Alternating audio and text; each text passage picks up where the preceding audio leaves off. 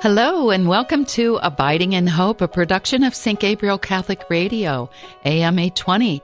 I am Marianne Jepson. I am a Catholic counselor in Columbus, Ohio, and my co-host is Father John Sims Baker, who is the Vice Rector of the College of Liberal Arts at the Pontifical College Josephinum in Columbus, and it is great to have you with us today. Our show is about how we find hope through all of the challenges that we have in life. And we know that in this world we will have troubles. We were told that by Jesus, and most of us do have those troubles, and we find them many times each day. If you're anything like me, many times each day. And so Father Baker and I are here that we might be able to help you somewhat along the path of life. You can give us your questions at abidinginhope.com. Again, that's abidinginhope.com, and we will use those on future shows. We have been so blessed by so many great questions. And even though these questions are sent in by individuals, we find that they are never just pertinent to the person that sent them in. They are pertinent across the board to so many of us at different times of our life. And so, Father, it's great to have you with me, as always. Great to be here, Marianne. Thanks. Thank you. Would you start us off with prayer, please? Of course. In the name of the Father, and of the Son, and of the Holy Spirit. Amen. Amen. Heavenly Father, we praise you and bless you and glorify you. We lift up to you today everyone listening to this program today, those who have sent in questions that we'll talk about today. We ask your blessing on us today as we are in the midst of this program, that all of this will be used for your glory and for the good of souls. And we ask these prayers through your Son, our Savior, Jesus Christ. And we also always ask the intercession of our Blessed Mother as we pray, Hail Mary, full of grace, the Lord is with thee. Blessed art thou among women, and blessed is the fruit of thy womb, Jesus. Holy Mary, Mother of God, pray for us sinners, now and at the hour of our death. Amen. In the name of the Father, and of the Son, and of the Holy Spirit. Amen. Okay, so you ready for the first question, Father? Sitting on ready, rocking on go. Okay, I take that as the green light. So here we go. This one comes from Jill. Hi, Marianne and Father Baker. Can you comment on the difference between serving others and becoming a doormat, with doormat in parentheses? It seems in life there is a fine line between the two. How do we set healthy boundaries while at the same time maintain a servant's heart and put others before self? This topic came up in a Walking with Purpose discussion on John 13. And you'll love this one, Father. She ends with, thanks for this great program. Ha ha. That's great. Yes. Thank you for that, Jill. That's wonderful. Well, Jill, it's a very good question. First of all, I would say it is important always to know that in every healthy relationship, there are boundaries that are appropriate to that relationship. And of course, those boundaries are different depending on what the relationship is. And I think on the boundary side of things, I might let Marianne talk more about that. She is a real expert on boundaries. We discovered in our discussion before our going on the air today in our You're questions. embarrassing me. No, you are embarrassing me. You're great. So, but I did want to, when I was reading and thinking and maybe trying to pray about your question a little bit, it seemed to me that a lot of the difference is something between, as you said, serving others and becoming a doormat, is that's really more interior than exterior. And we can see this in the life of Jesus himself. There are times when Jesus maybe seems to be acting like a doormat, but I would say he's not. For example, during the Passion, in the trial before Pilate, for example. Well, obviously, Pilate has all the power in an earthly sense in that situation. Jesus doesn't contest anything, so much so that even Pilate says, aren't you going to say anything? And yet, when you read the Passion narrative, when you read through that, you have this sense that Jesus is really in control of this situation.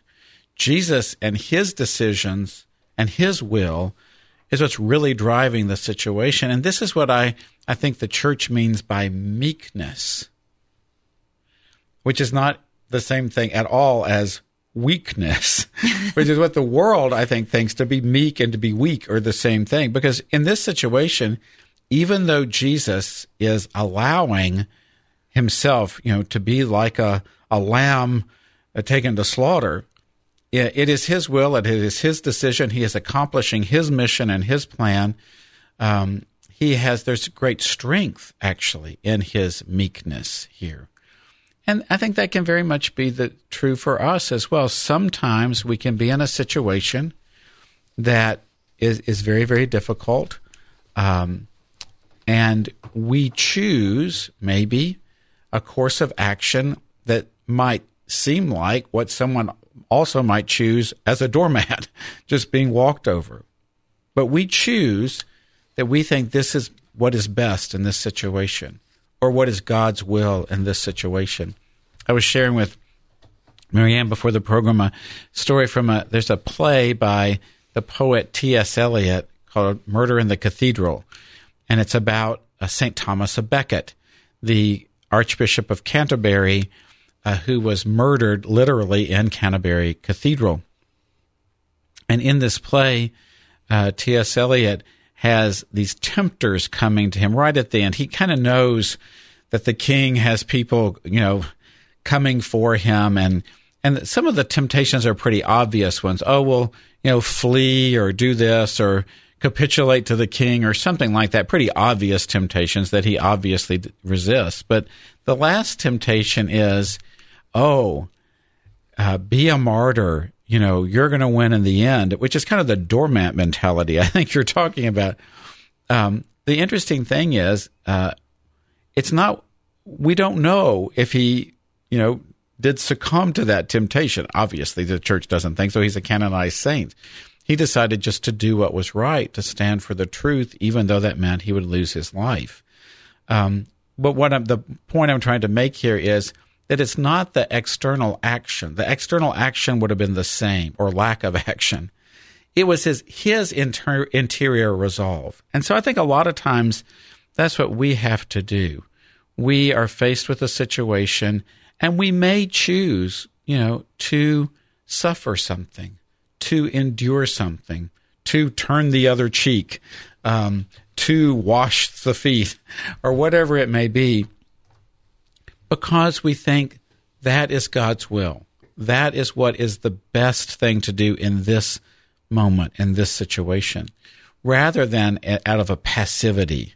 So that's what I would say on that. But that the doormat or serving others isn't necessarily sort of an either or something that's obviously visible on the outside, but more is determined by your interior disposition, and maybe to ask God to show you the strength in meekness. Now, I think I'm going to let Marianne maybe talk some about the boundary issues as well as other things. But I don't know if the boundary, because I may be too harsh with my boundaries. I remember in the past you had talked about, have boundaries but don't amputate. And I think that's a really important, I've thought about that so many times and have actually used that afterwards. The key is not to amputate.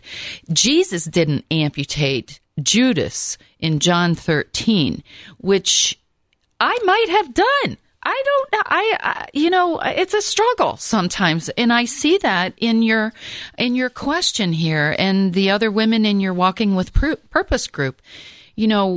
Jesus washed the feet of all of the apostles. He washed them. He knew that Judas was going to betray him, yet with his servant heart, he went and did it. He knew that he was about to be betrayed. Oftentimes, we don't even know that we're about to be. We might just not like people, whatever.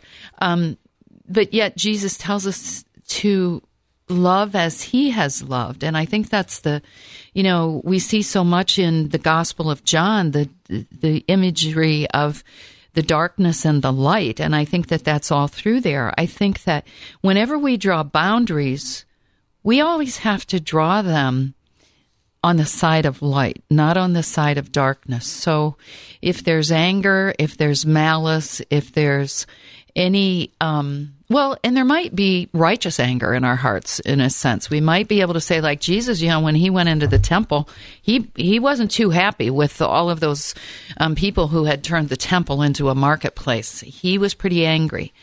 We may have that. We may have other anger that's based on our pride, whatever it is, when we're drawing boundaries because people have betrayed us or hurt us. Or if we're going to have a boundary, let it be one of those where what the person is doing is absolutely wrong, and we have to tell them, no, I will not be a partner in that wrong, in that sin, in whatever is hurting you or drawing you down. I can still be a servant with the love of God in my heart if I say no to something that is a sin or is wrong or is hurtful or harmful to the person who is doing it. So I think that's where there's no doormat in saying no to a sin or something that is hurtful or harmful to others. That is doing it actually in love. And that's where we have to have those boundaries. We have to speak the truth, and we have to speak them in love. And that's where we always have to check ourselves in the process of that. Am I doing this because of my pride? Am I drawing this boundary, or am I doing this because I love that person? And that's always our external actions always have to spring from the interior. That's the great sort of revolution, of course, that Jesus did, was to have to take the law and to interiorize it. We see that in the Sermon on the Mount, where he'll take prescriptions of the law and say, okay, the law said, don't do this external act. And Jesus says, okay, don't do that external act, but also look at your heart. Look into your heart and see what's there. So that's the thing. We have to come from the inside out. And I think Jesus did that beautifully too. When he offered that morsel of food to Judas, knowing he was the betrayer, and yet he washed his feet. He lovingly did that to a man who was about to betray him. But he also didn't take away his free will. He, as we should, realize whether these are our children or we will do our best to try and convince them to not take a certain action, or there are others, friends or people who hurt us, our spouses or whoever it might be. They have their free will, and that's their choice. If they're adults and they're choosing something against you, you can still love them and you can still pray for them. You do not have to agree with their action. That's done out of their free choice. And just as Father and I talked in a previous show about suicide, we still need to pray for those people who do actions that we may not understand, whether they're done out of despair or whatever. We turn them to God. We're not the judge. We're just the servant. And so I guess, I don't know, you have anything else to offer on that question, Father? But just to encourage you in that, the struggle, the willingness to engage in the struggle is very important when things aren't necessarily clear. Yeah. We aren't robots, and we can't be programmed with an algorithm and that sort of thing. Like, when this happens, always do that. And so there's always a nuance and things. And so that's where we have to allow the Holy Spirit to enter in. That's why we have to have a well-formed conscience, so that in these countless situations, we can have confidence in the choices that we make, and to have an obedient heart to the guidance of the Holy Spirit, to a well-formed conscience. So those are the things that can help us in these situations that you could never foresee ahead of time necessarily. So. Right. Interesting. So I am hoping that all of you women listeners who are doing Walking with Purpose and have had discussions on John 13, that this might be shed a little bit of light rather than darkness in that area, as the whole Gospel of John is about. So anyway, thank you, Jill, for that question. I think it was an excellent one, and we most appreciate that. Again, you can send your questions to abidinginhope.com and join in on all of the fun here. So, Father, we have another question. This one from Randy. Hi, I am a listener and a physician. Here is a question I would ask you to consider. How can we pastorally help reluctant family members to accept the medically obvious, irreversible decline and deterioration of their elderly parents? And in parentheses, it says that the parents accept this biological reality more frankly and willingly than the children themselves. Often we physicians and nurses find that the adult children of our elderly patients do not accept the inevitability of the death of their parents, and they instead desire to continue futile care or unnecessary invasive procedures. Any advice you can give is most helpful. Thank you. All yours, Father.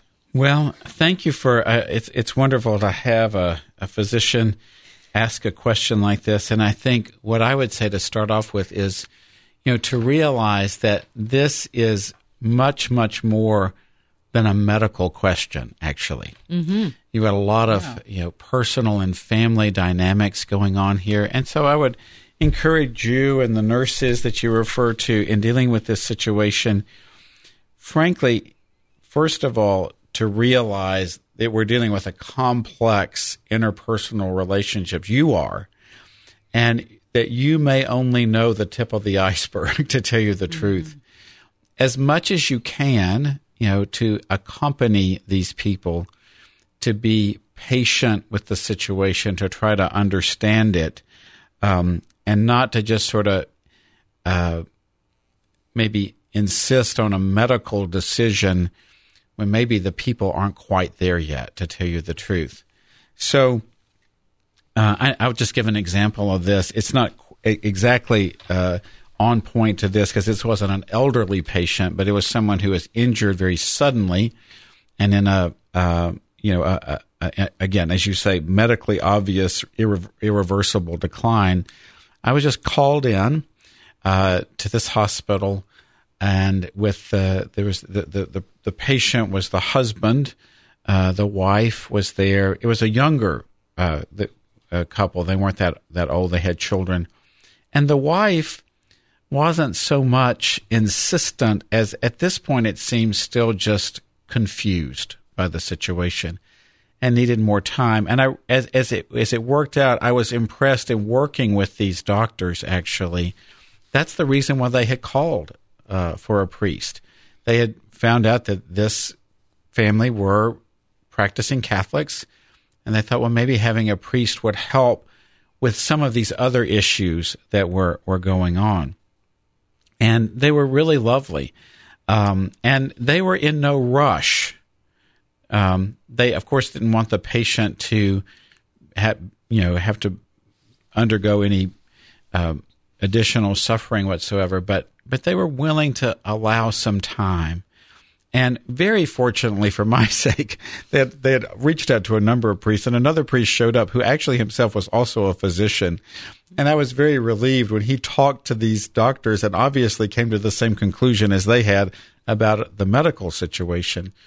And so I just realized that you are often dealing with, I think maybe with these elderly patients and their children, maybe a lot of unresolved family issues. There may be things that somebody needs forgiveness or needs to forgive or this or that or the other. There may be old, who knows what going on in the family dynamics.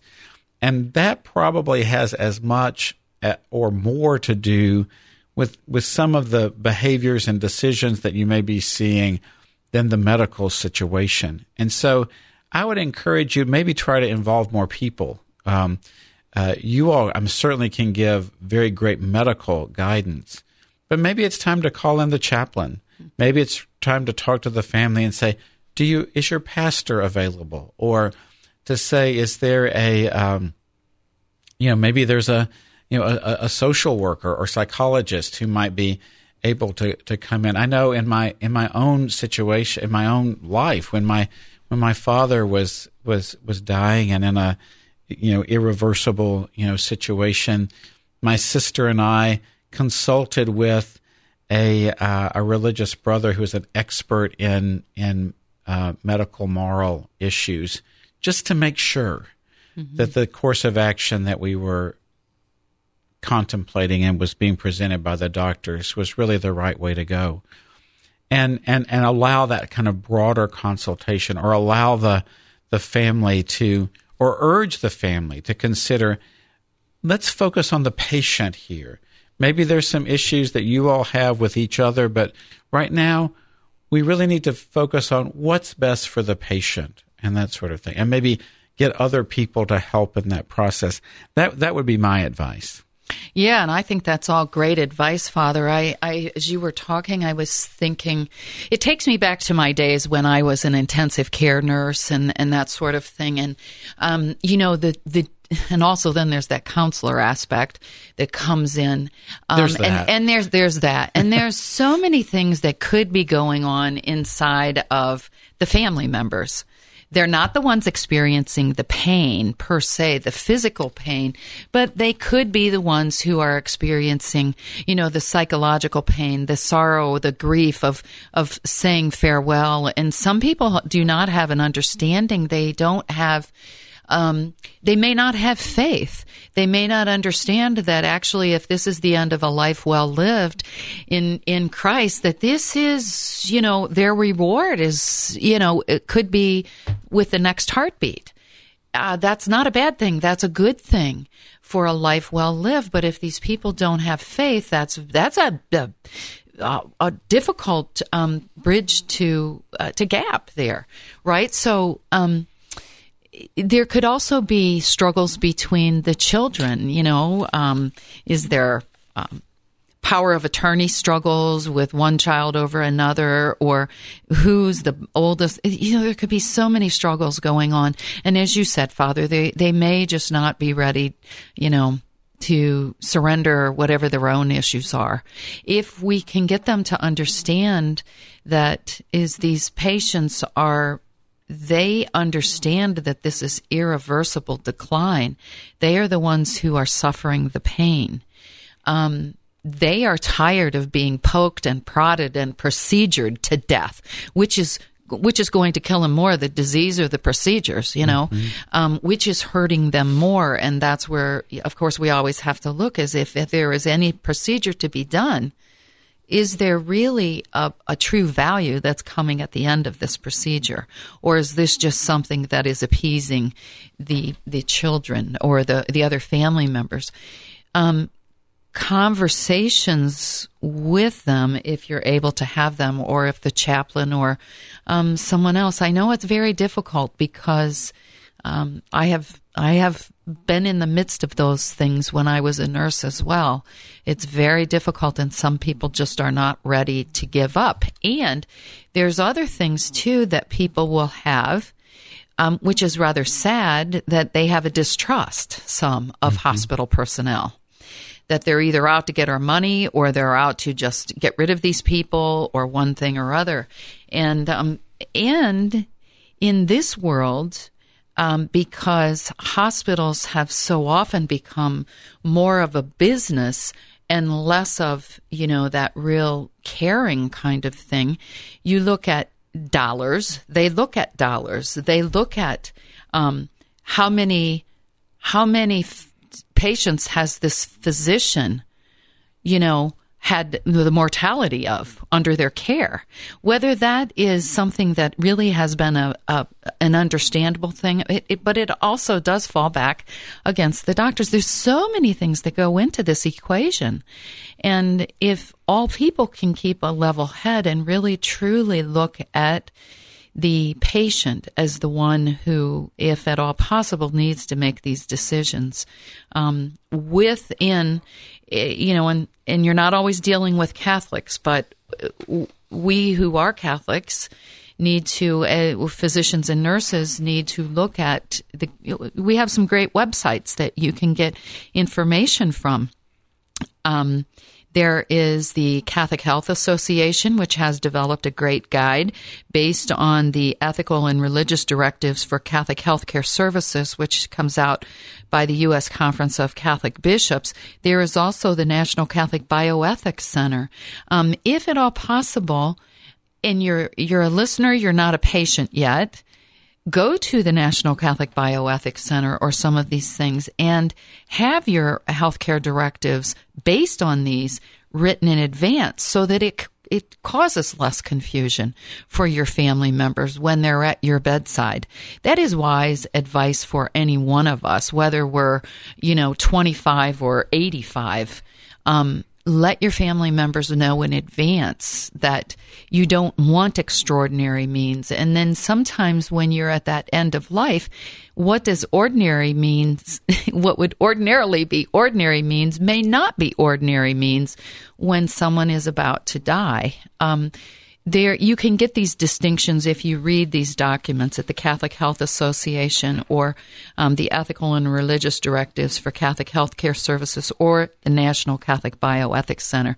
And that's what I would advise that everyone do in these situations. Do it before you need it.